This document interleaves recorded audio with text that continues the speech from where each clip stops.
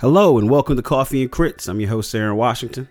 Today's a little bit different than our normal talks and stuff. This is a bit of updates, and then we're going to talk about some old D&D thoughts, things that came to mind just as I was working on my newest campaign.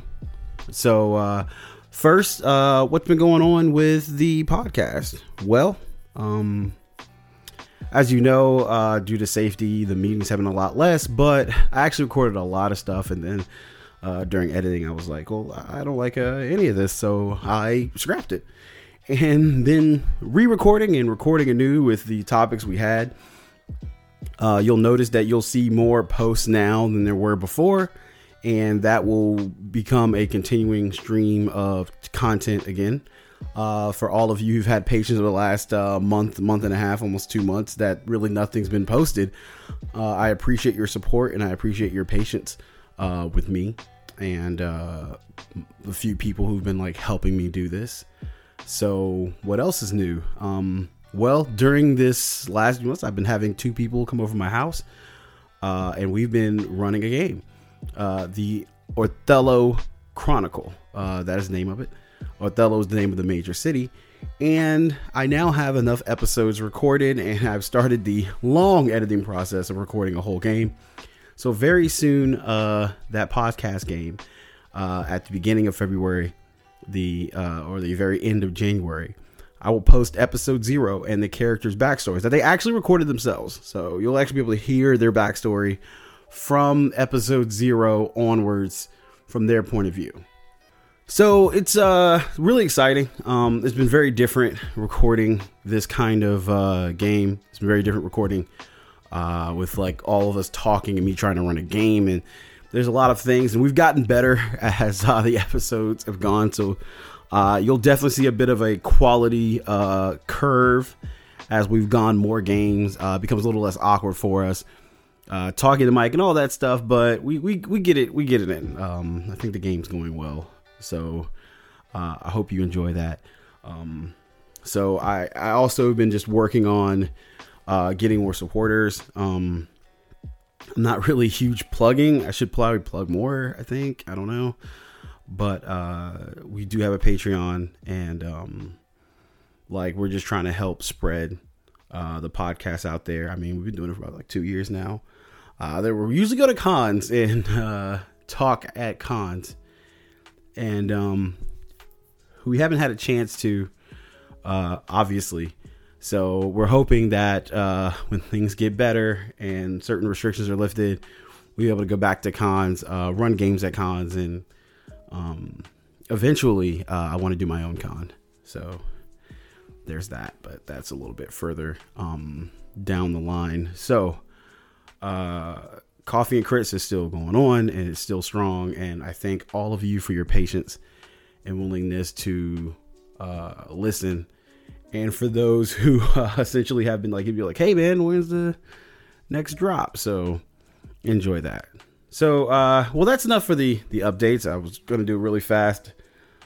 So I have essentially a story and like a D&D topic to talk to you guys about today. And it's about patrons. You know, a patron is someone that maybe your players, you see, they can be deities, they can be nobles. But I want to talk about it as well as give you the story of a patron that I used. It really wasn't a plan of mine. So a few years ago, I ran a campaign. It went on for about 3 years. We ran them from levels 1 to 20. It was really, really good. I super enjoyed it. I think like when we finished it, we all just kind of looked at each other and leaned back and was like, man, that was a journey. And we all had a great time. But I want to talk about one character in specific. His name was Erix. He was played by my friend Tom. He was a wizard. A divination wizard. It was his first time playing a 5th edition. So he made a divination wizard. But what he really wanted to be was an evocation wizard. So, because he would constantly forget about his divination abilities. It was just one of those things where we had like, it became like almost like a running gag. Hey, did you roll? What'd you roll? Did you know you can use those rolls? But, you know. So Erix's backstory essentially was he was a farm boy who found his mother had some talent. He was a half elf. She saw that he was quick study after he had read some of his books, and then he began to learn a little magic for themselves. So essentially the world itself was very weird. So imagine like a Faerun, very much like the classic D&D setting, and then like I did like a cataclysm, like a miasma type, like opened up from the part of the abyss somewhere, or one of the hells, and it was just killing everything. So the gods essentially took the material plane and like turned into like a Yggdrasil type thing. So it was like a world tree. And imagine like each plateau of the tree was like the size of a large continent with water and everything else. And in the very center was essentially the trunk of this tree, of every like continent. So it became like this weird, it was, I don't want to call it like a Spelljammer campaign, because it eventually did end up flying from plateau to plateau, and each world had like a different climate, culture, like its own little separate world. Each one was. So it was very fun once I started going between them, which was fun for me. So anyway, they end up in the Underdark, which the Underdark I put in the roots of the tree. So even though you had the Underdark, you had like these massive stone-like roots that were just kind of like part of the atmosphere. And in the Underdark, I don't know why I did this. Now I'm thinking about it. It was so random and ended up becoming so important. But so anyway, they're in the Underdark, and there is a portal, a random rip into the fire elemental plane. What's in this rip? So like in front of the rip, there was like a flame tongue.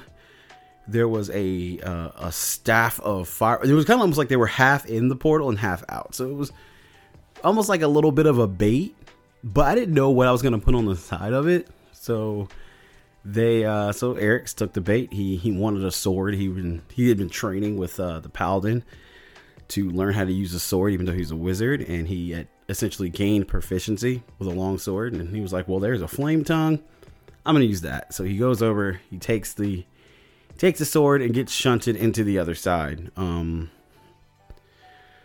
describe a castle. I can't remember the exact description now, but it was pretty much like a massive castle that was like caved in. It was caved in by the body of this dragon, this mutated colossal dragon. Like oversized, the claws and the fangs and stuff were all just massive in scope. And he appeared like at one of the like cliffs of the keep that kind of fell in, and the dragon was like bound into the ground with like these chains and nails in his body that were large enough to kind of keep him, and he couldn't move. And so it's like, oh my god, is this some kind of like elder dragon? I was like, yes, it is. So he was like, well, so he was he called himself the Ever Flame, the Ever Burning, or something cheesy like that. And so he ended up talking to him, and so why have you brought me here? And I was like, well, why did he bring him here? And I'm like, well, okay, well, I can't leave here. I knew I wouldn't want this dragon to move. I can't leave here. I was bound here, and there's no foreseeable way for me to leave. So you've taken my sword. I've given you that for free, but I can tell you have some battles ahead. So here's what I offer you. Take a piece of me within you, so that even though I am here, I may experience a taste of the freedom I lost. So then Eric's is like, well, who bound you here? And then I didn't know, so I was like, I will not utter its name, and kind of raged out a bit. And he was like, okay, you don't have to tell me. So so crazy enough, he accepted this dragon's like a piece of this dragon's soul like into his body. So he's like, yeah, I make the deal. And I was like, what the crap? What am I gonna do about this? So then like we ended it, and eventually I gave him like his fire spells, which was funny enough, he was, like I said, he was pretty much an evocation wizard. And so his fire spells were a little bit more potent than some of his other stuff. Did a little bit more damage, which was fun for him. He really enjoyed it. And so as the game came on, he ended up just through situations and stuff, like he would need knowledge, or because like the dragon would barely speak to him. It'd just be like almost like a distant, very echo. Like I wouldn't even make him say anything. It was a lot of role play at first. And then he ended up giving another part of himself to the dragon. I was like, okay, I need a limit for this. Okay, 7, often used. They like the Horcrux, stuff like that. So I was like, okay, you have 7 parts of yourself, and you've let him have a piece of the 7. So out of the 7 parts of your being, of your soul, or whatever, he is now occupies 1/7 of it. If you do this, he now occupies 2/7 of your being.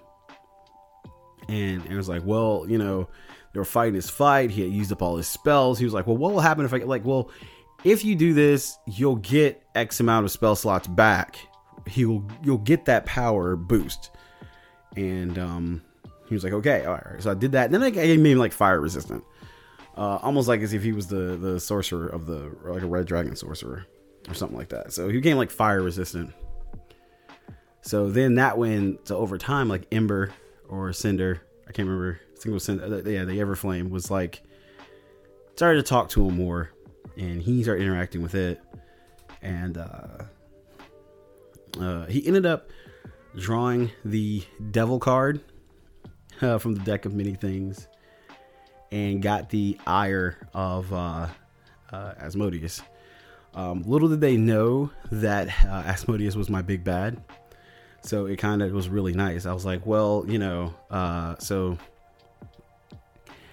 essentially the plot was like Asmodeus had like I think I've explained this before, but like kidnapped the soul of someone who was recently departed that Eryx loved, and essentially like traded her away like a bargaining chip, and let him know that just to kind of torment him. So Eryx essentially was like, I got to get to the Shadowfell to save her, but I'm not strong enough. And he's like, so then like he sees Cinder as like a way to gain the strength he needs to save her.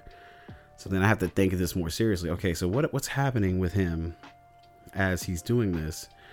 So fast forward, by the time he gets to the Shadowfell to save his girl, he's literally 3/7 are now the dragon. So essentially, like the dragon's will is starting to impress itself onto Eryx.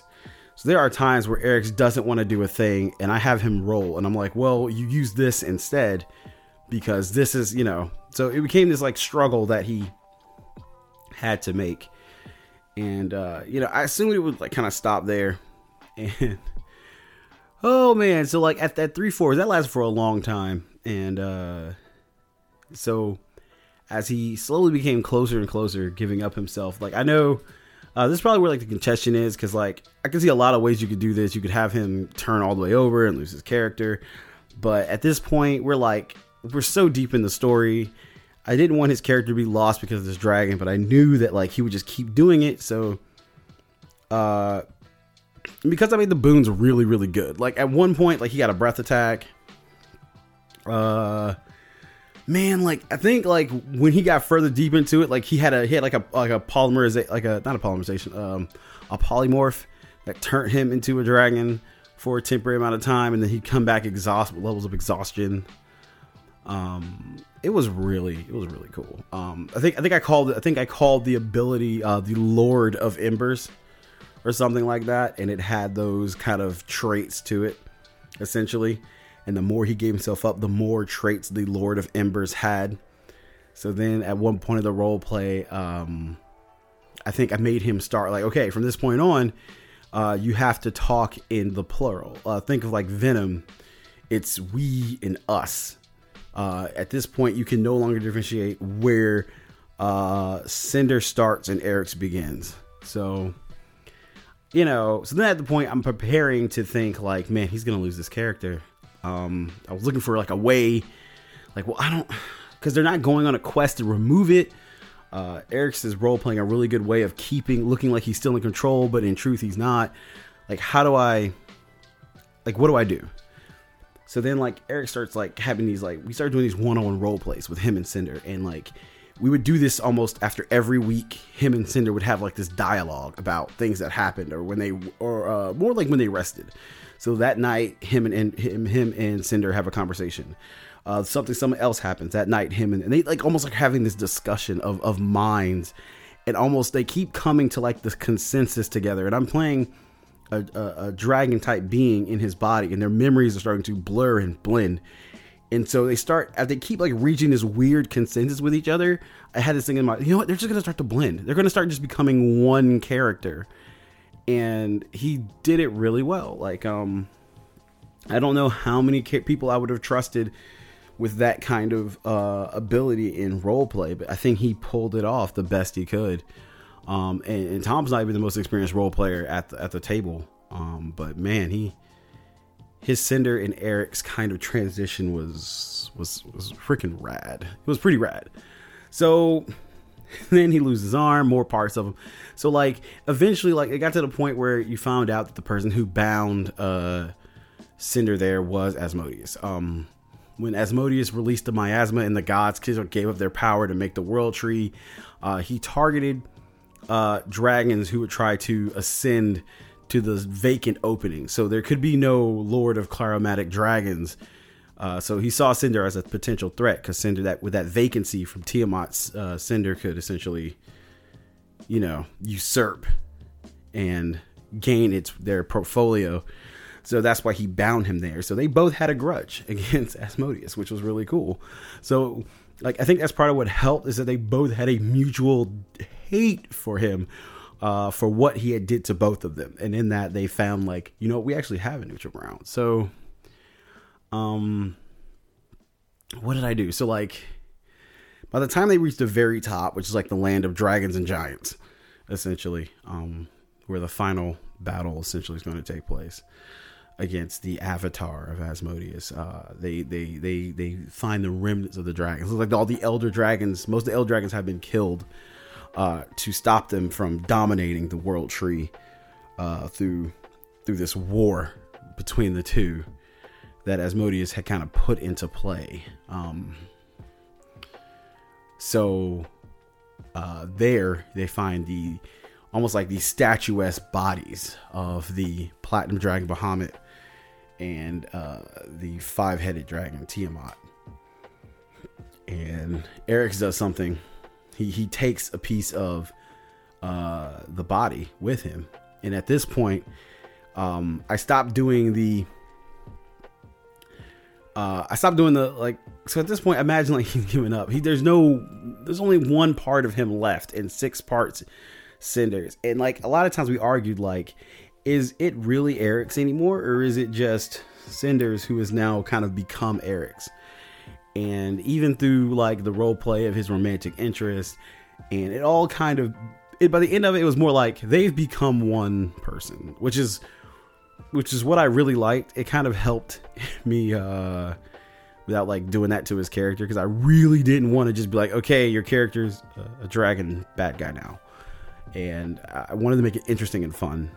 And so at that point, he had this piece, and I literally was like, okay, so you are now essentially more dragon than human now. So, like, when it came to identification, stuff like that, like, he would ping as, like, a dragon at that point, even though he had, like, a humanoid form. And when he had the body part essentially of Tiamat, I was like, okay, if you consume the piece of Tiamat that holds his power, essentially you'd be completely disregarding the human you were, and you'd become essentially the god of chromatic dragons. And so, like, he just took the piece and he held it on to him. And so we're in the final fight. We're fighting Asmodeus, and it's insane. They're level 21. It's as epic as it's gonna be. And eventually he does eat the part and gain, like, this power. And I had a template, like, ready for him for this fight. And so he turns and I hand him the other sheet, and I'm like, the battle just kind of continues, and we keep going, and they win, which is awesome. I didn't pull that pulling punches. Like, I was hitting him hard. And even him as that is like his new god avatar dragon self, he almost dropped him too. Like, it was really bad. It was heated. But we'll talk about making bosses like that later. So what happens to Eryx? Well, he becomes at the end of that world, he became the god of Chromatic Dragons, the ever-burning flame. And then that was his story of how a wizard with a dragon patron became a dragon god, the new dragon god. And I don't know if I'd do that again, but it was really good. It felt right. So I give this story to tell you, like, if you're in a game and you have a really cool idea and it's something crazy like that, sometimes you can make some of the best stories for just going for it. Like, you don't have to feel like you don't feel like, well, this is going to be too much. You know, I was really upfront with him, like, listen, man, I'm gonna start giving you abilities, and if I feel like it's too much, I'm gonna have to pull back. And I did. It was sometimes I gave him something like, okay, that's crazy. That's dumb. I can't do that. You can't have that now. But I mean, when they were level like 17, I kind of get a little crazy with it. So, man, go for it. Just go for it. If it's a player and you think, and you're not even sure, you just want to see like what they do with it. And sometimes that makes some of the most epic things. Cause I mean, I think out of my whole game, I think Eryx's character, Tom's character, had the best story in my 5th edition game. Just everything that happened to him. And it was just so good. Like, from him, like, giving the mission, the whole part of him going into the Shadowfell to rescue his love, bringing her back, did the big fight, and like, they were shunted into other planes a few times and lost some years here and there. It was insane. And it was just a wonderful cap to a story. So sometimes, like, the best epic things comes out of like the randomest mess. And when it comes to patrons and stuff, don't be afraid to get them involved. And if you homebrew some boons and stuff for it, just let them know ahead of time. Like, this is what I'm thinking. I hope it works. If it doesn't, we're gonna have to rework it, and just go from there and have fun with it. God, have fun with it. Do whatever you think is gonna make it rad, and just be rad with it. So that's all I want to say. Just enjoy, And that's just my DM story and my talk about patrons. So you probably noticed I put some tunes in the background from like Reefy Beats. I'm going to post a link in. But it's just essentially just Lo-Fi 7. And then before it was Lo-Fi Goblin Slayer's intro.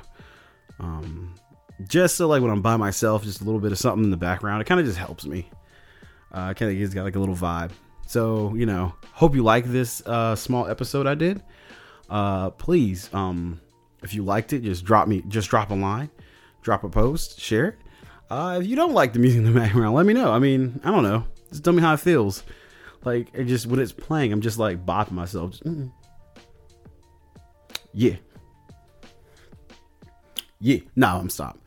But anyway, you can follow us on Facebook at DM World 9029.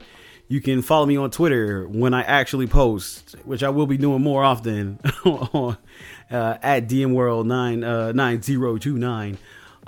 Continue to like us, continue to share us, and remember, guys, the quest never ends.